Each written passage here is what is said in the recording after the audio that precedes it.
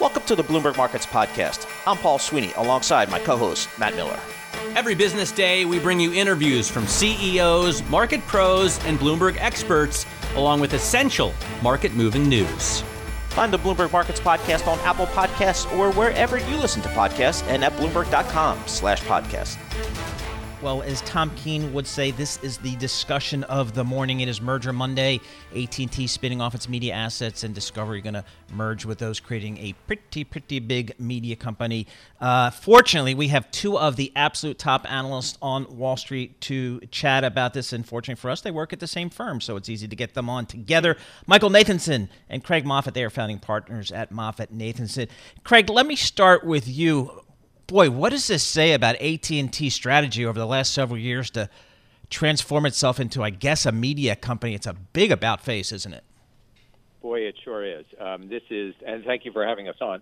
This is a complete capitulation strategically, but in some ways you have to give them some credit. It is rare that a management team is willing to admit so openly that they made a mistake and they've got to retrench. Usually you require a changeover in the management team. And while it was Randall Stevenson that was at the helm when these deals were made, John Stankey was very much in the co-pilot seat and advocated for both of these deals. And so to see him changing his mind, it's an enormous loss of value for AT&T shareholders to the tune of more than $100 billion lost. Wow. But I guess you do have to give them some credit for at least acknowledging they made a mistake and reversing.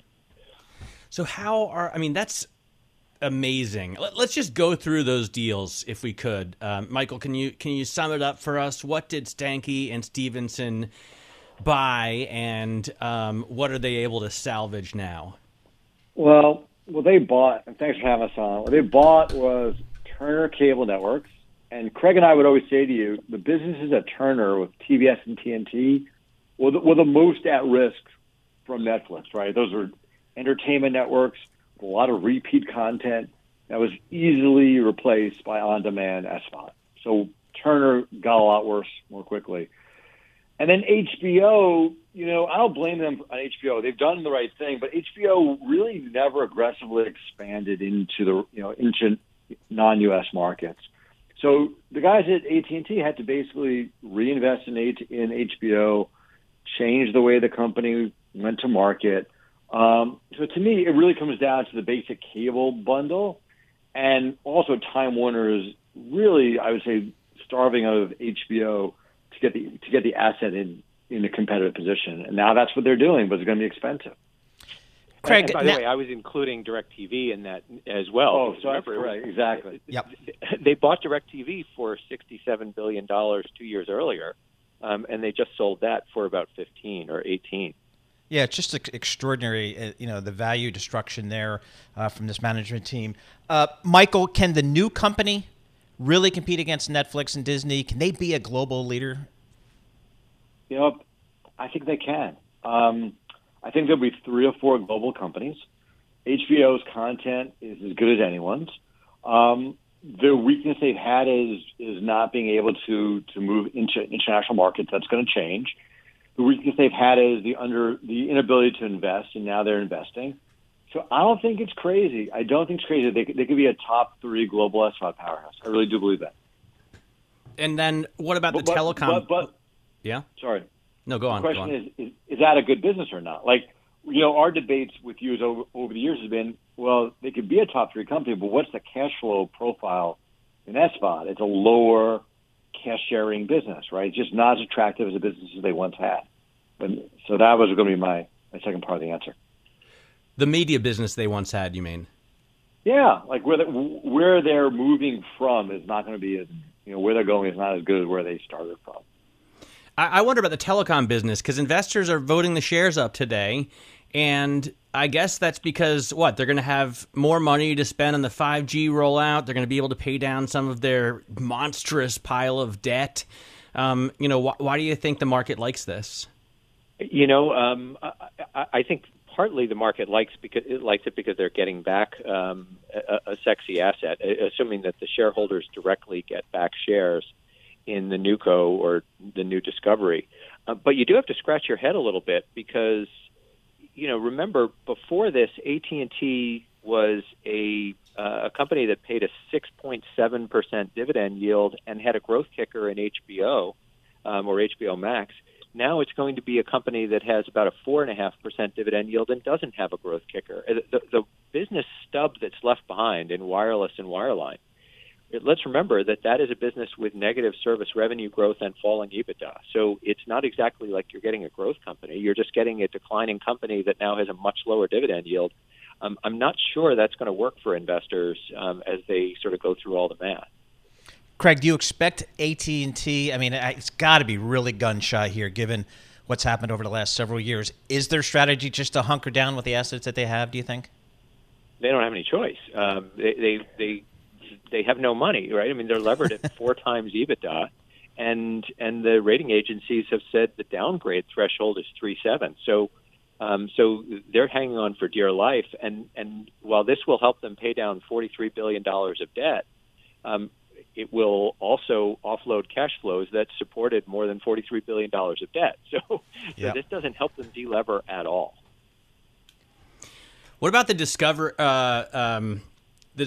side? Discovery? What am I saying? That's right. Yeah. What are they going to be able to do? I mean, they to me, it looks like they come here with an inferior, like, who cares about home and garden TV? You're getting HBO. What is Zaslav going to be able to do with this business? Well, it's funny you say that, because that is a point of view of HGTV and food of a coastal elite. I've always had that point of view too.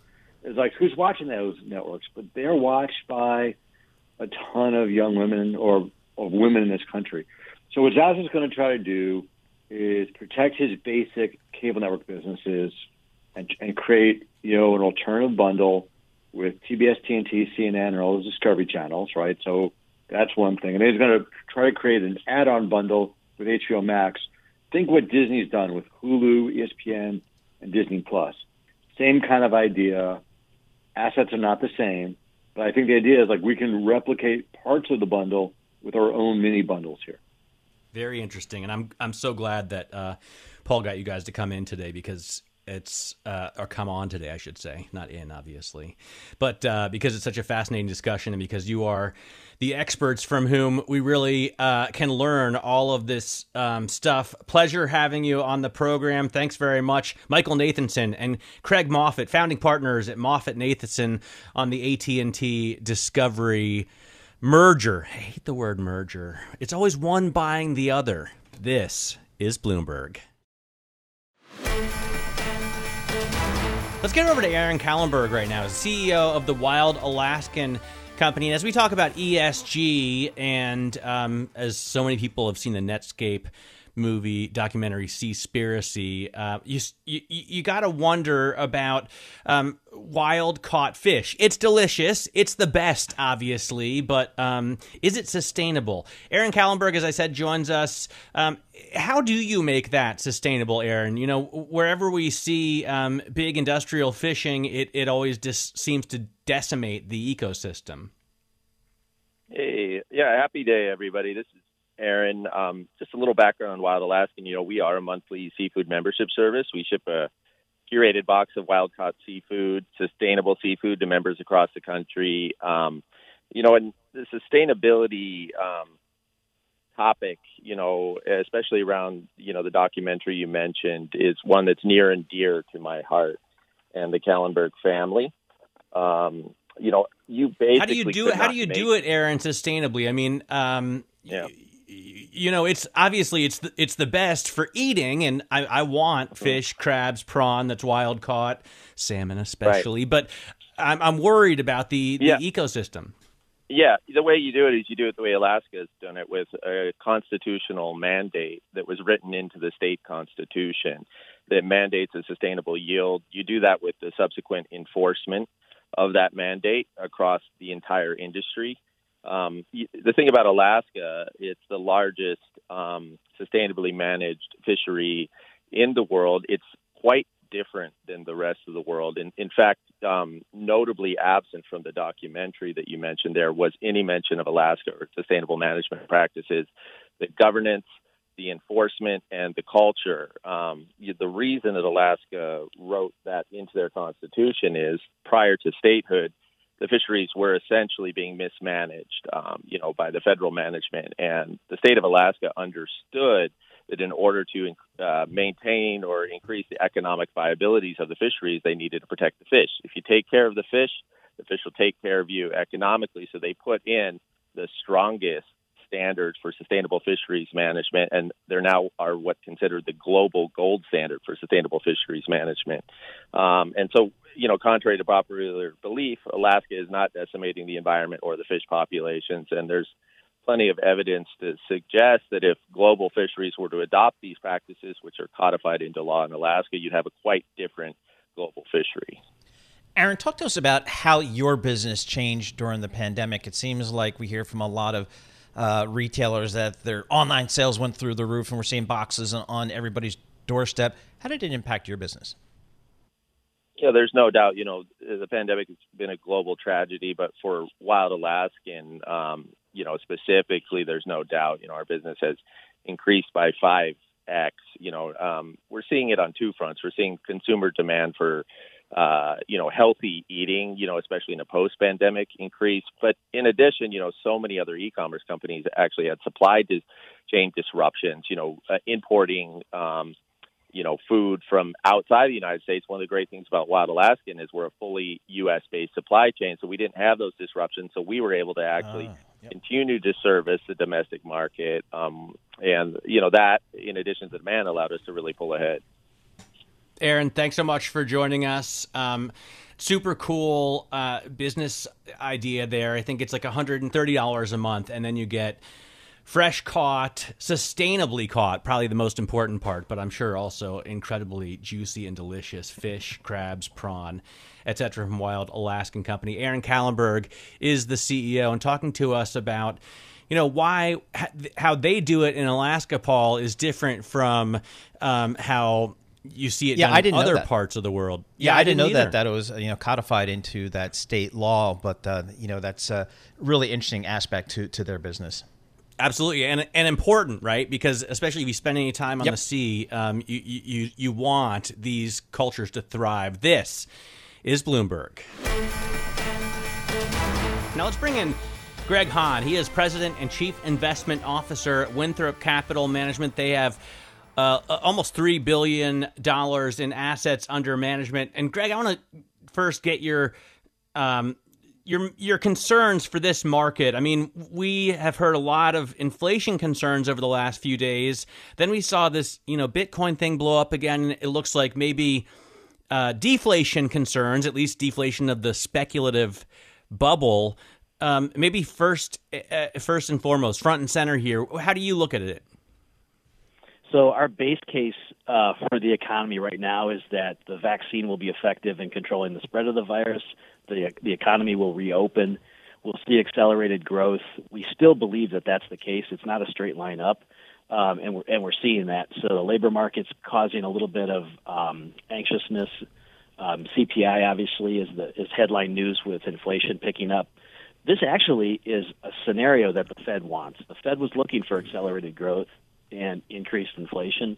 So now we've got it. The question is whether it's going to be sustained inflation or whether this is just a short-term hiccup. But right now, I think the real concern is navigating the structural issues that we're dealing with in the capital markets. All right, Greg. So assuming that this inflation is more transitory than perhaps, more longer term and problematic, what are some of the sectors that you guys are looking at right now? So the dance with the girl that brought you right to the dance, and that's the tech stuff. The large cap tech is Microsoft, Alphabet. We still like those, and I think there's a catalyst behind it. These are heavy cash, and so there's catalysts for stock buybacks and increased dividends. Plus, we like the fundamentals. On the Chinese side, we still like Tencent and Alibaba. Tencent we think is just a hidden gem in this market, and we still like the financials, but I'm hesitating a little bit. We have a steep yield curve. You're going to see stock buybacks on the financials, including J.P. Morgan, Bank of America, and Goldman. But that has some legs to it. It's not the same kind of growth that we're going to see in the large cap tech, though. So you really see large cap tech then coming back with a vengeance from the lull that we've seen in the end of the second half. Yeah, these are great. End of the first half, sorry. Yeah, these are great business models. These huge margins, and they have global reach. So all the noise around antitrust and that, I mean, it's legitimate, but it's noise. We think that these are companies are sophisticated enough to move through it. And some of the products that are coming out, Microsoft's product suite is amazing. There's still room for growth here. All right, Greg, we saw on some of those tech names, the companies report generally really, really strong numbers, yet the stock didn't react, and that caused a lot of investors to say, "Uh-oh, is this tech trade, is this growth story trade over? Is it really a cyclical-driven, maybe even a small-cap market?" How did you view earnings and the stock's responses? So we kind of have to separate the tech space into two different categories. There's large cap and then there's small cap. And that whole small cap tech space it's overvalued. There's valuation is the biggest issue in this whole space. And then when you kind of sort through what's going on in the IPO market, you look at what's happening in the recovery basket as COVID affected industries recover. There is an alternative, and that's part of what we saw was a shift moving into some of the cyclicals or value-oriented parts of the market and away from tech. That the place we're focused on, we're not focused in that small cap tech space. We're focused really in the large cap where you've got sustained business models. And you don't think that the valuations are too high? I mean, they're not off the charts if I look at the NYSE FANG index, but I do see 45 times earnings. Look, there's no question by historic standards they're high. However, studies show that in periods of aggressive monetary and fiscal stimulus, we will see extended valuation multiples. We're hanging our hat on that. I think there's no other way to look at it other than to say is okay, we've got this stimulus in the market. It's going to support these valuations for the time being. Can these valuations now handle an increase in interest rates? I think that's really going to be the question. If we see accelerated inflation, what will happen to the market? Do you know that all makes sense to me, Greg? The interesting call, I think, is large cap Chinese tech, because it's such an opaque universe, right? I mean, you can't see in. You don't know what the Communist Party is going to do, and that's a little bit riskier. It is. There's authoritarian capitalism against Western capitalism, and this is a much longer conversation. I won't weigh it down here, but these are companies that do have audited financial statements. They do comply with international standards for audits. The issue, though, is they won't let auditors in to actually examine the books. That's really what I think the issue for the exchanges are for Chinese stocks trading in the United States. But that's why Hong Kong is so important to China, in our opinion. And we see the big banks still active there. Goldman Sachs, overnight there was a story hiring 300 people in China and Hong Kong, the biggest ever hiring spree for the big investment bank there. Greg, thanks so much for joining us. Really fascinating to get your insight, and especially as we see these markets bounce around like this. Greg Hahn is President and Chief Investment Officer at Winthrop Capital Management, talking to us about their sticking with large cap tech stocks, the FANG stocks, so to speak, but also interested still in large cap Chinese tech holdings, including Tencent and Alibaba, as well as the financials, as the steep yield curve is helpful to them. This is Bloomberg. Now let's get over to Mark Dowding. I told you we're going to have the CIO at BlueBay Asset Management join us. He is here to talk about his outlook for, I guess, Mark, inflation is probably the biggest front and center concern for investors right now, whether you're worried that it's going to come on quickly or whether you're worried about a popping of the speculative bubble. Where do you stand on the inflation concern? Well, good morning.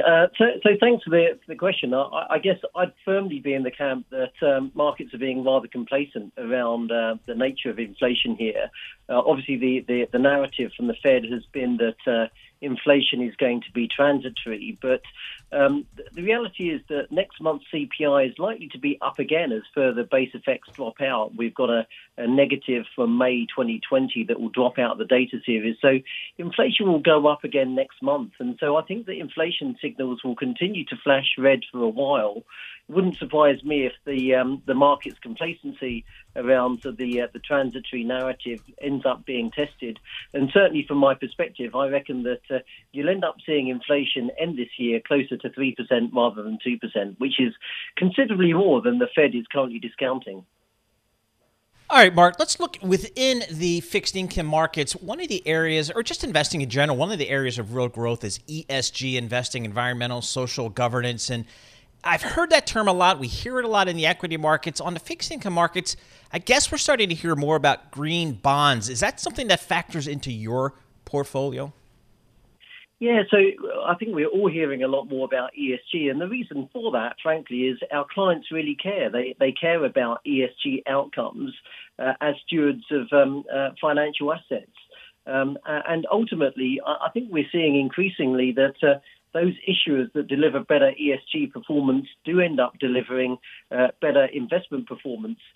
Certainly in the credit world, if you're a better ESG performer, you end up being a bit more creditworthy, ultimately speaking. That said, on the question of green bonds, I think this is a bit of a double-edged sword, actually, when we speak about green bonds, because green bonds certainly have got a place where the issuance which occurs wouldn't otherwise have come about if those green bonds weren't issued. But a lot of the time, what we're actually starting to see is a lot of issuers just cashing in on a trend by tapping into an area where there's hot demand to get a cheaper financing cost, where actually the bonds that they're issuing aren't necessarily changing the actions of the issuers. A lot of the projects that are being sort of financed would have gone ahead anyway. So actually the green bond issuance isn't making such a difference. So I think for us at BlueBay, we would be saying that the reality of ESG as a fixed income investor, it's not really about green bonds. It's really about taking an active approach to ESG analysis, integrating ESG considerations into your portfolios, and actually engaging with issuers to try and really drive ESG outcomes and bend issuer behavior. You know, speaking of game changers, you've got the ESG theme over the last few years that has been so prevalent. I think the other one has to be cryptocurrency, digital finance. Of course, it's seen in a darker light. How do you look at, we just had the European Investment Bank issuing digital bonds on Ethereum. I mean, that's got to tell you that it's pretty mainstream now, but people still are concerned from a risk perspective when they look at it. Yeah, look, it's been a source of interest to all of us, hasn't it? I think that ultimately we'd say that blockchain is awesome technology, but I do think a lot of the crypto that currently exists today isn't really an asset class that investors should be trying to allocate too much capital to. I think, frankly, the reality is that a lot of the capital currently tied up in crypto is there for one reason only, and that's financial speculation. It's really about the fear of missing out and the desire to try and make further strong speculative gains by chasing these coin prices higher.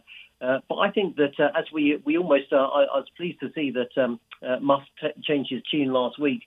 What we are starting to see, though, is increasing concern from a lot of investors that actually, if you drive up coin prices, it's actually bad for the planet. If you end up encouraging Bitcoin mining and that's driving up electricity consumption, it's not a great thing. So it's a bit ironic that some of the kids of today who care about the planet the most actually engaging behavior that's actually doing some environmental harm. But for me, I think that we can speak about crypto being mainstream, but I just don't get it for now. All right, Mark, thanks so much for joining us and sharing your thoughts there on fixed income, on crypto, and on ESG investing. Mark Dowding, Chief Investment Officer, BlueBay Asset Management. Thanks for listening to the Bloomberg Markets Podcast. You can subscribe and listen to interviews at Apple Podcasts or whatever podcast platform you prefer. I'm Matt Miller. I'm on Twitter at MattMiller1973. And I'm Paul Sweeney. I'm on Twitter at PT Sweeney. Before the podcast, you can always catch us worldwide at Bloomberg Radio.